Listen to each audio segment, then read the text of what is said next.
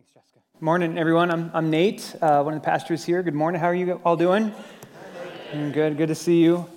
Some great news I want to share about Jessica, actually. So I'm glad you're up here still. I'm still here. Yeah. How did you know to stay? Okay.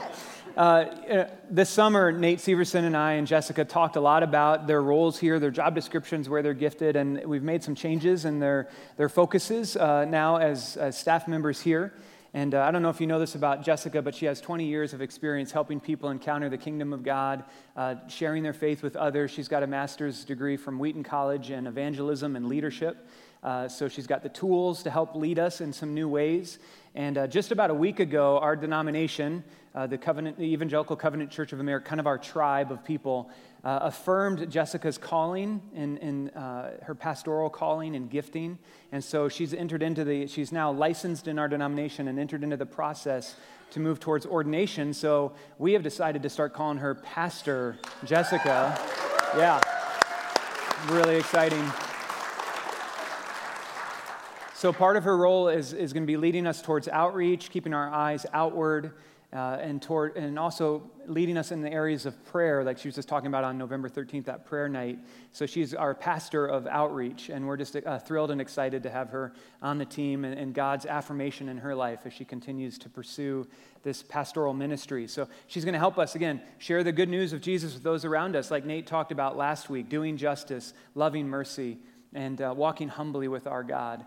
And she's going to keep us prayer before us and keep us connected to our local outreach partners that are on the board back there. When I turned around to look at the board, my back cracked. Oh, no. So now I know I'm old. Yeah. But we're just really excited to have you here. So we want to pray for her. And also her husband, Dave, is with InterVarsity and one of our supported missionaries. And Dave has a bunch of InterVarsity interns here this morning, right? From Iowa, Nebraska, Kansas, Missouri. So we are Can you guys stand up and just wave? We're going to make you do Yeah. that.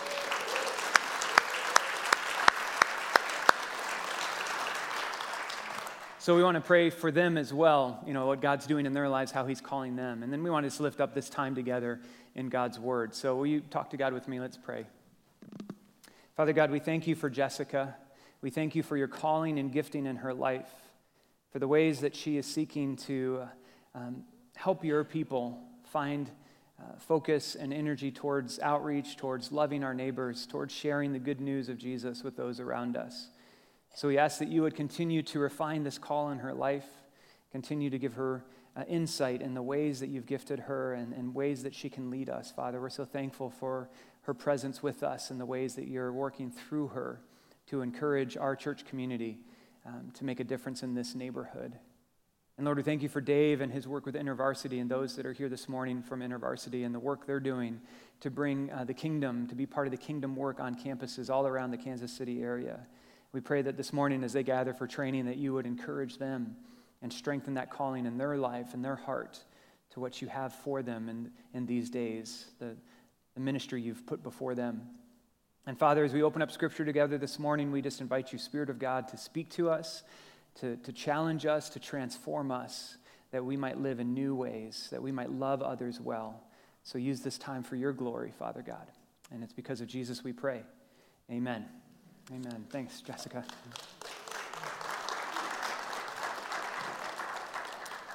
So I'm sure some of you might be here newer to the church this morning. Some might be watching online for the very first time, and we're really glad that you're here. There's just one more little kind of thing I want to talk about, and it's a little bit of family business, things that those of us who are part of this church would be able to celebrate, so hopefully you can bear with us a little bit longer.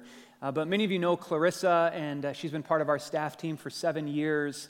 And about a year ago, she had to step away from serving here at the church because she was in that process of getting that work visa, that green card, in a more 10-year plan kind of approach. She came here to work with us from Brazil with a religious visa, and that was running out. So 2 years ago, or maybe 3 years ago, she applied for this green card and waited for 2 years.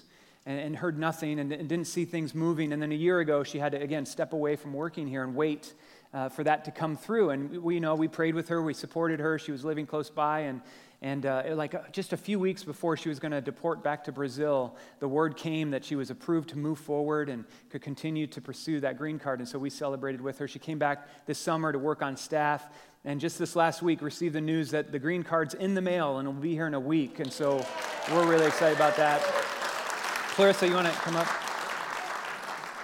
So we want to celebrate this news, and we've watched and prayed with her, kind of many of us from the outside, just knowing this is happening, and so we just want to give you a chance to kind of let us on the inside a little bit. And so just tell us, what has it been like waiting for this stamp of approval that that you belong here, that you can work here? What's been difficult about that for you? First of all, I didn't say this the second service, but I want to thank everybody that prayed with me on that. So many people pray with me in this, so I'm so thankful for all of you guys. But I think the worst part, if I can say it this way, it was feeling that somebody else was in charge of my future, that somebody else, as getting that approved from the government and everything, was like, if somebody asked me the question, like, what are your plans 5 years from now? I'm like, I don't know. I can, I just can't make those plans. It just felt so much anxiety because I couldn't make those plans. So, yeah, that was the worst part.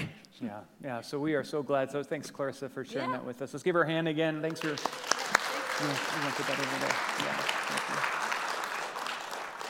Just really good news to celebrate this morning, and I thought it'd be helpful for Clarissa to share that with us because in some ways, and maybe smaller ways, we can relate to that feeling of someone else being in control and having to wait for a decision they might make. Many of us have been in those positions before, maybe not to the kind of height and extent that Clarissa has been and still is in process, but we've been in those places. I can think back to like elementary school, and you would stand against the brick wall waiting to be picked for kickball, just hoping, that one of those captains would pick you, and it would get down to like 4 left, and you'd be thinking, this is not going my way. Or you could think back to high school when you walk into the cafeteria and you were hoping you'd have a place to sit, and you knew if that one friend was there that you'd be okay, but if they were sick or they didn't make it to lunch, then your spot might be up for grabs, and you wondered if you'd have a place.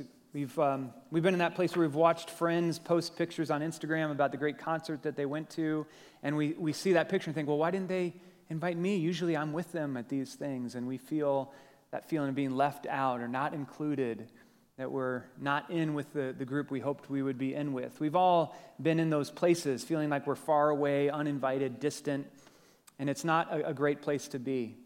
In the Bible, we see kind of 2 groups start to come to the surface as we're reading through the scriptures. In the Old Testament, we read the story of the Jewish people, all these descendants of Abraham, all connected through that lineage back to their great-great-great-great-great-grandfather Abraham, and they see themselves as the Jewish people. And then there's this other group of people that is anyone who's not Jewish. So you have the Jewish people, and then you have the Gentiles. And we have these 2 groups that are separate and not together. And if you're Jewish, you know you're not Gentile, and you're glad you're not Gentile. And you stand opposed to that way of life and those who fall into that camp of the Gentile camp. And then Jesus, this rabbi, this Son of God, shows up, and he begins to change the boundaries. He begins to change the barriers and creates something new, something that both are invited into. And so Paul would write about this in Ephesians chapter 2. And Paul says, Jesus came and preached peace to you who were far away and peace to those who were near. For through him we both have access to the Father by one Spirit. How many spirits? It's one Spirit that brings us together. Consequently, you are no longer foreigners and strangers, but fellow citizens with God's people, and also members of his household. And Paul says we're no longer strangers, but that's how we feel sometimes. We sometimes feel like strangers, like we're disconnected and alone. And even in that early church community, as it began to grow and expand and have influence, it was led by the disciples who were all Jewish men, and as Romans and Greeks and others, Gentiles, became followers of Jesus, those disciples, they had a hard time getting their arms around this idea that these 2 now were included as part of the kingdom of God, as citizens with God's people. This diverse community was difficult for them to get their arms around. But we're wanting to belong. We're wanting that kind of connection. Angela Haven and I moved here about 17 months ago. And am I still able to use that I'm new here card? I don't know if I can still pull that down.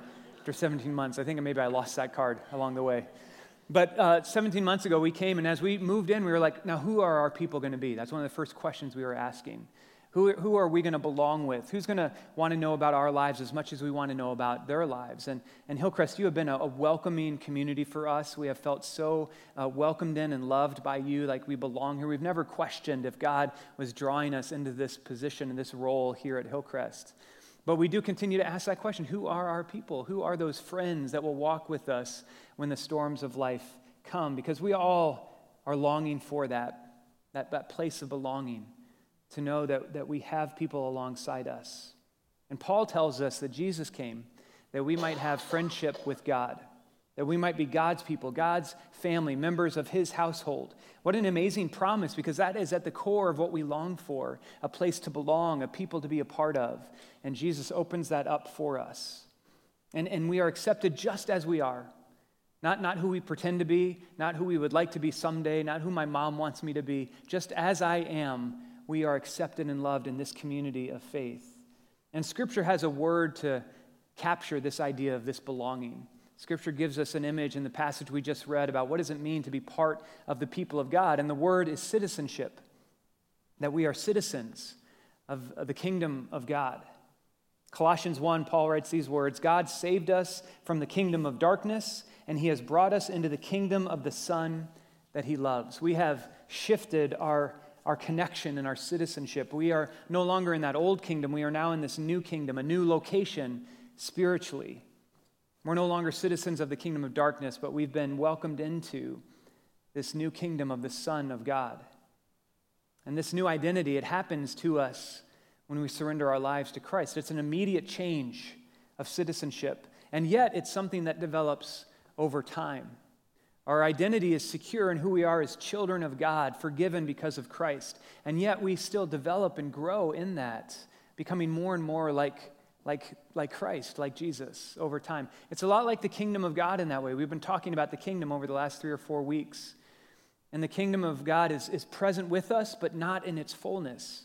It has arrived, but it's still coming to bear in our lives. And in the same way, our citizenship is in heaven. It's connected to God, and we are continuing to grow into that. It's just like Clarissa and the process that she's been through and is continuing to move forward with. There's still more to come. And so Paul writes to his friends about this citizenship in heaven in the book of Philippians. So if you've got a Bible with you, I want to invite you to open up to Philippians chapter 3. If you want to open up your Bible app on your phone, we're going to go Philippians 3, verse 18, and look some more at this idea of the citizenship. What does it mean to be a citizen in the kingdom of God? And Paul writes this letter to his friends in Philippi for a couple reasons. One, he just wants to thank them.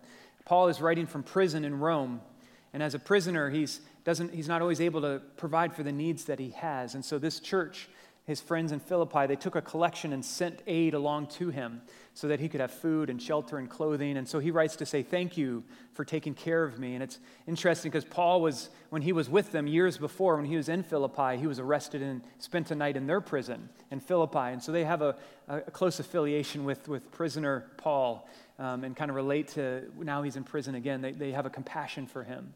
So he says, thank you. And then he also writes to them to say, hey, there are those among you who are called as citizens, but they're beginning to live in a different way. They're beginning to lean back into the old posture, the old kingdom they used to be a part of. And so he wants to write to them about that and challenge them in that. So look at Philippians 3, verse 18, and we're going to read to verse 21. Here's what Paul writes. For as I have often told you before, and now tell you again, even with tears, many live as enemies of the cross of Christ. Their destiny is destruction, their God is their stomach, and their glory is in their shame. Their mind is set on earthly things. But our citizenship is in heaven, and we eagerly await a Savior from there, the Lord Jesus Christ, who by the power that enables him to bring everything under his control, he will transform our lowly bodies so that they will be like his glorious body. Paul says to his friends, our citizenship is in heaven. And right before that phrase, he says, but our citizenship is in heaven, because there is another option. Did you catch the other option in the passage there? The other identity marker. If one identity marker is citizen of heaven, what's the other identity marker? Did you see it? There's the word enemy. Did you see the word enemy in there? You're living as an enemy of the cross of Christ. It's another identity marker. Either you're part of the kingdom or you're part of this group he calls the enemy of the cross of Christ. Either you're a citizen of heaven or an enemy of the cross. You're either welcomed into the kingdom or you're stuck in that kingdom of darkness. There's this in and out language, and we see that language throughout the New Testament over and over again. Almost every letter, every parable, we see this image, this idea of those who are in and those who are out, those who are family and those who cause divisions, those who belong and those who are strangers. And even Jesus used these kinds of terms. He talked about in the field of this world, there is wheat and there is weeds. When it comes to the kind of life that you're building, there is the wise builder and there's the foolish builder. When it comes to that dinner feast at the end of time, the big celebration in heaven with the big table, there are those who have a seat at the table, and there are those who are outside in the darkness. You are either in or out, friend or enemy, family or stranger. And I want to just confess to you this morning that this kind of language is difficult for me. I don't know if it's challenging for you, but it's difficult for me to have these kind of two categories and people being placed in these two categories, because I want a big table. I want everyone welcomed in. I want a place where everyone knows they can belong and have a seat at the table. I'm a gatherer. I'm not a hunter. I like to bring people together. And so as we talk about this idea of inclusive or exclusive, it's challenging for me because I tend to lean towards inclusive. And we're talking about just a minute ago with Paul in Ephesians chapter 2 that Jesus came to bring peace to those who are far away and those who are close by. So this either or, inside or outside the kingdom, it's not easy for me to understand because there's other scripture passages that talk about how all are welcomed and loved. Passages that say there's nothing that can separate you from the love of God, that all are loved by him. That John 3:16 that says that Jesus came to earth because God loved the whole world.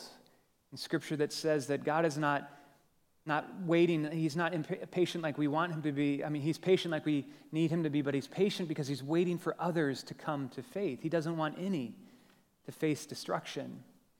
All are welcomed and included, but there's this tension that we see in Scripture as well, the in and the out, the belonging and the not yet arrived. And so how do I deal with this tension? There's a few things I just want to share, helps me deal with this tension. The first thing is that identity marker of enemy of the cross, that's not a final reality in this life. There are those that might be, we might even feel like you might feel like I'm an enemy of the cross this morning. That's not a final reality for you in this life. There is always time for the Spirit of God to turn that around, to change that around and welcome you into the kingdom of God. God is always at work. At any moment, you can move from outside to being welcomed in. At any moment, those who are divisive can become family. At any moment, those who are enemies of the cross can become citizens of the kingdom. The book of Revelation tells us that Jesus stands at the door and he knocks. And all we have to do is open that door and he'll come in and set up a house with us. He'll be in relationship with us. At any moment, that idea that I'm an enemy of the cross can be changed and we can become citizens of the kingdom. And let's remember how we're supposed to treat our enemies. How did Jesus call us to interact with our enemies? What's the word that Jesus used? That's right, yeah, we're supposed to love our enemies. So we don't get to put that label on anybody else. We're called to love all people.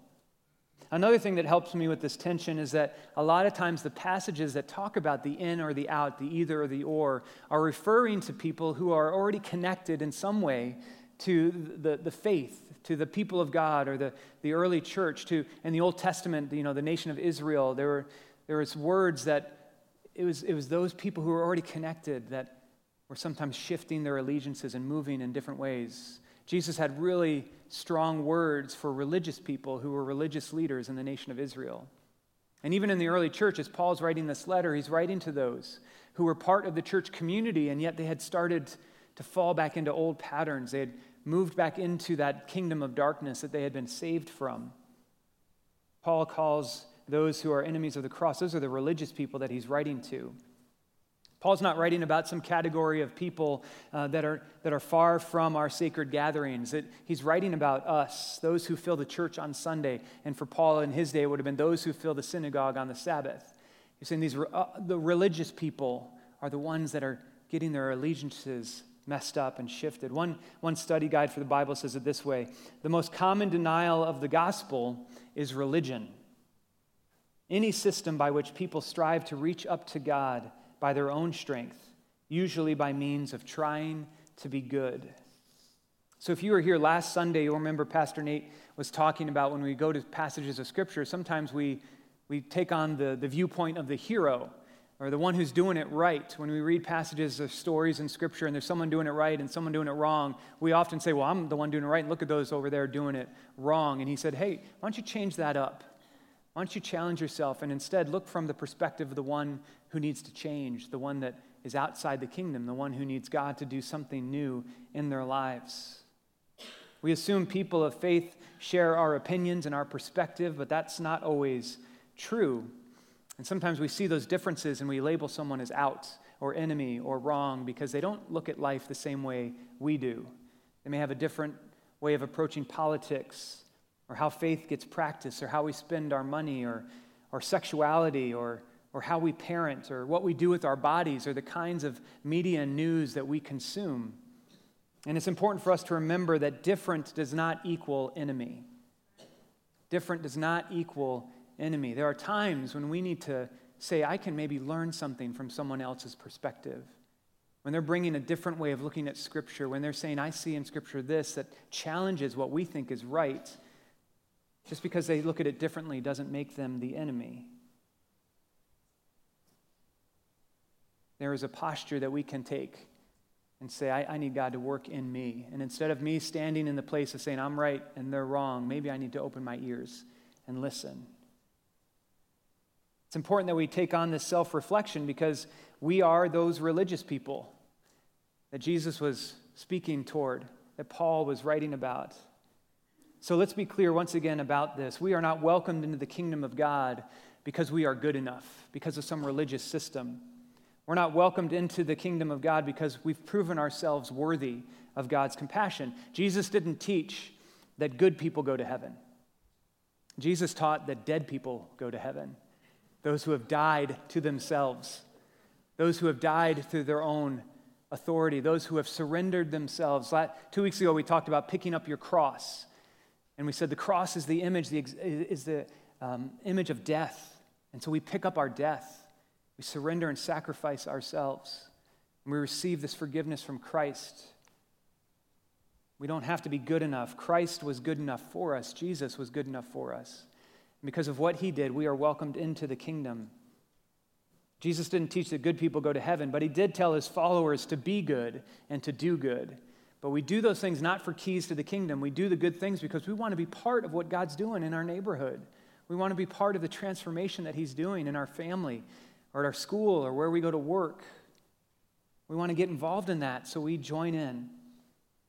We're part of the movement of God on earth. We focus on building his kingdom, not our own kingdoms. I had lunch this last week with 4 different business entrepreneurial leaders here in the Kansas City area, and it was so exciting to sit with these leaders who have large companies. They're building big kingdoms, you could say, and yet they wanted to get together and talk about how is God's kingdom expanding? What can we do to encourage the kingdom of God in our midst? And we had lunch together. I had the wedge salad. You guys like wedge salads?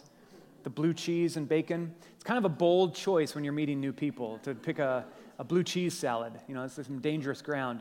But, that's what I had. But I just enjoyed meeting these people who are saying, you know what, it's not about my kingdom. It's not about what I can build. I want to see what can God do through our working together.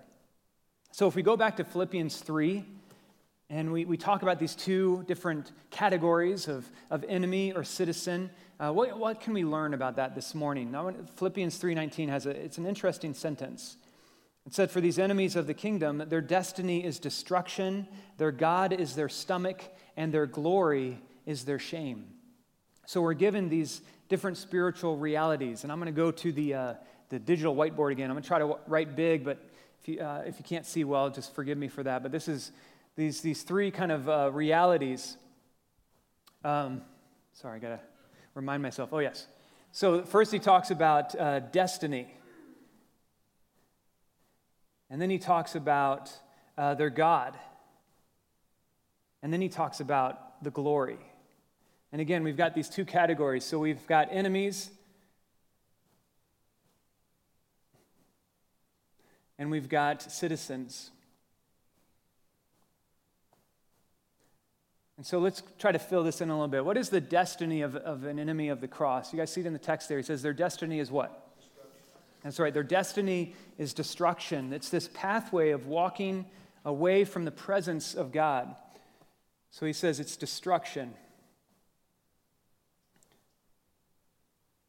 When we change our posture towards God and begin to walk in the ways of our old life, when we begin to move away from Him, we're heading back again towards this destruction. Why would we want to move away from God, the one who made us and loves us, who holds our lives, who gives us hope? But we stand apart from Him, and we head on this path towards destruction. And there are spiritual forces at work in the world around us, constantly hitting us and causing us to doubt, to question, to move away, to not trust, to not have faith in what God is doing in our lives. And the destiny of the enemy of the cross is destruction. And their God is what? Their stomach. It's the appetites of their life, the things that they hunger for, the things that they desire. Instead of looking up to our good and faithful God, we sometimes get stuck looking down at the things that we desire, the wealth and power around us, the lust for sexual stimulation, the hunger for fame and attention. These appetites become our God. Those are the things that we worship and give our attention to and give our focus to, enemies of the cross. And then it says that their glory is their shame, That the things that they take pride in, the things that they hold up and say, look at what we can do, those things become their shame. Last weekend, I joined 5 other people from Hillcrest, and we got on a bus with another 25 people, and we did a 3-day tour of the civil rights movement. Went down to Montgomery and Birmingham and Selma and Memphis and experienced this season, this history that we have. We were exposed to the brutal and broken and painful history of slavery and equality in our country. And we shared this experience with brothers and sisters of color, black and brown friends who have parents and grandparents and even themselves who have faced this racism, this hatred from people that look a lot like me. And this Wednesday, we're going to get together with those that took that trip and invite any of you that want to come and hear about our experience and hear the things that we saw and the things that we went through. This Wednesday night, if you want to join us for that at 6:30, you can do that. But one of the things that stood out to me during that weekend that really struck my heart was the Sunday afternoon lynchings that have taken place for the last 100 years. And those who were in church would come out of their churches, white people would come out of their white churches and head to the park in town where they'd bring some picnic and they would sit and watch as a black man or a black woman was hung from a tree. And there was pictures, I saw the pictures of people in their Sunday best holding their Bibles, looking up at a child of God created in God's image, and it was entertainment for them. And their glory has become their shame. They should be ashamed of that. As enemies of the cross, this is what happens. You get all prideful about things in your life that you think are so great, and then you find out, or you realize, or it's shown to you, the shame that you should hold on to. Peter, one of Jesus' closest friends, wrote these words, "Dear friends, since you are foreigners and temporary residents in this world, I'm encouraging you to keep away from the desires of your corrupt nature. These desires constantly attack you." Peter says we got to pay attention to the corrupt desires of our hearts. The sin of pride, the sin of racism. Peter would say keep away from those things that can corrupt you. They will be your shame. And instead invite the Spirit of God to bring a new life, a new heart, a new mind into you. And so instead of enemies of the cross, we've been welcomed into the kingdom of God and invited to live as citizens of the King, of the kingdom. If we go back to Philippians 3, there we can figure out what is the destiny, who is the God, what is the glory of the citizens of the kingdom of God. So the destiny of the citizen is heaven. Connection with our Creator, eternal relationship with the one who made us and loves us. We get to be in relationship with God. That is our destiny. And our God, what Paul writes is that it's our Savior. It says, even the Lord Jesus Christ. That as citizens, Jesus is our King. He is our God. And our glory is found in the transformation that Jesus is making in our lives. Paul says that he takes our lowly bodies and transforms them into something else. It's the Spirit of God that will change our appetites and help us find resolution of those appetites in the love and the grace of God. It's the Spirit of God that will create in us a new heart and a new mind, that we might set our eyes on things above and not on earthly things, that we might train ourselves to love as Jesus loved, and to avoid putting people in categories and in you're out and I'm in and looking down on anyone. The glory of the citizen of heaven is this new life that we have in Jesus. The transformation that the Spirit of God brings into our lives.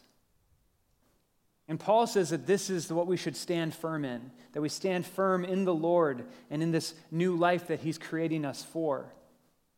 Philippians 4:1, the very next verse, he says, therefore, my brothers and sisters, whom I love and long for, my joy and crown, stand firm in the Lord. Stand firm, not against others, not against those who live differently than we do. We stand firm against our own human nature that pulls us towards this identity of an enemy of the cross. We stand firm against our own appetites that grumble in our spirits. We stand firm against the things that we take pride in, the things that do not honor God's image in our lives or in the lives of those around us. We stand firm against exclusion and persecution based on race or culture or status. We stand firm against the categories and levels that we create and then love to put people into.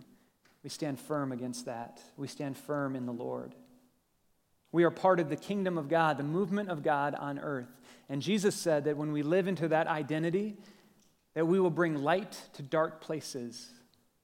We will bring seasoning. We'll be salt. We'll bring out God flavors in the world around us. We'll be like a city on a hill that others are welcomed into, a place of safety and love and protection and belonging, a big table where all are welcome to experience new life in Christ. The kingdom of God, the church, is really the only organization that exists for those who are not yet part of it. We are here to encourage one another, but we exist for those who are not yet here. For those in our families, those in our neighborhoods, those at school, those at work that are experiencing life apart from God, and we exist that they might come to know a new kind of life, the love of their Creator God. We have been given this ministry of reconciliation. And when we make it about us, when we make the church about us, well, then it becomes an institution. And Jesus didn't come to start an institution. Jesus came to create a movement of God's kingdom in the world, a movement of transformation in the lives of people in every corner of this planet. And we get invited into that ministry of reconciliation. We don't have a ministry of pointing others out. Nate said this last week. Nate said, what would the kingdom of God look like if we walked humbly with instead of pointing carelessly towards? What if we walked humbly with people instead of saying that's the category you belong in, you don't belong here? What if we walked with people humbly and lived out this kingdom identity as citizens of the kingdom of God? Let's ask God to help us do that. The Spirit of God to enable us to live that way. I want to invite the worship team to come up. And as they're coming up, let's pray together. Father God, we thank you for the new life that you created us for. We thank you for inviting us into your kingdom, allowing us to become citizens of this new way of life. Jesus, thank you for opening up heaven for us, for taking my sin, my rebellion, my old identity as enemy of the cross and transforming me and adopting me as your son into your family. Lord, we pray that we can all pray that as sons and daughters of God, you have welcomed us in. Might we take time to examine our lives, to invite you to examine our lives, and help us to lean to this posture of a citizen of heaven instead of leaning towards an enemy of the cross. Grab hold of our whole hearts. Call us again as your own. And remind us again of this calling to share the good news of Jesus with those around us. Might we live into this week, into Monday morning, Lord, might we live as citizens of the kingdom, expecting you to do great things. And we praise you, Lord. All of this because of your Son, Jesus Christ, our Lord and Savior, who has given us new life. It's in his name we pray. Amen.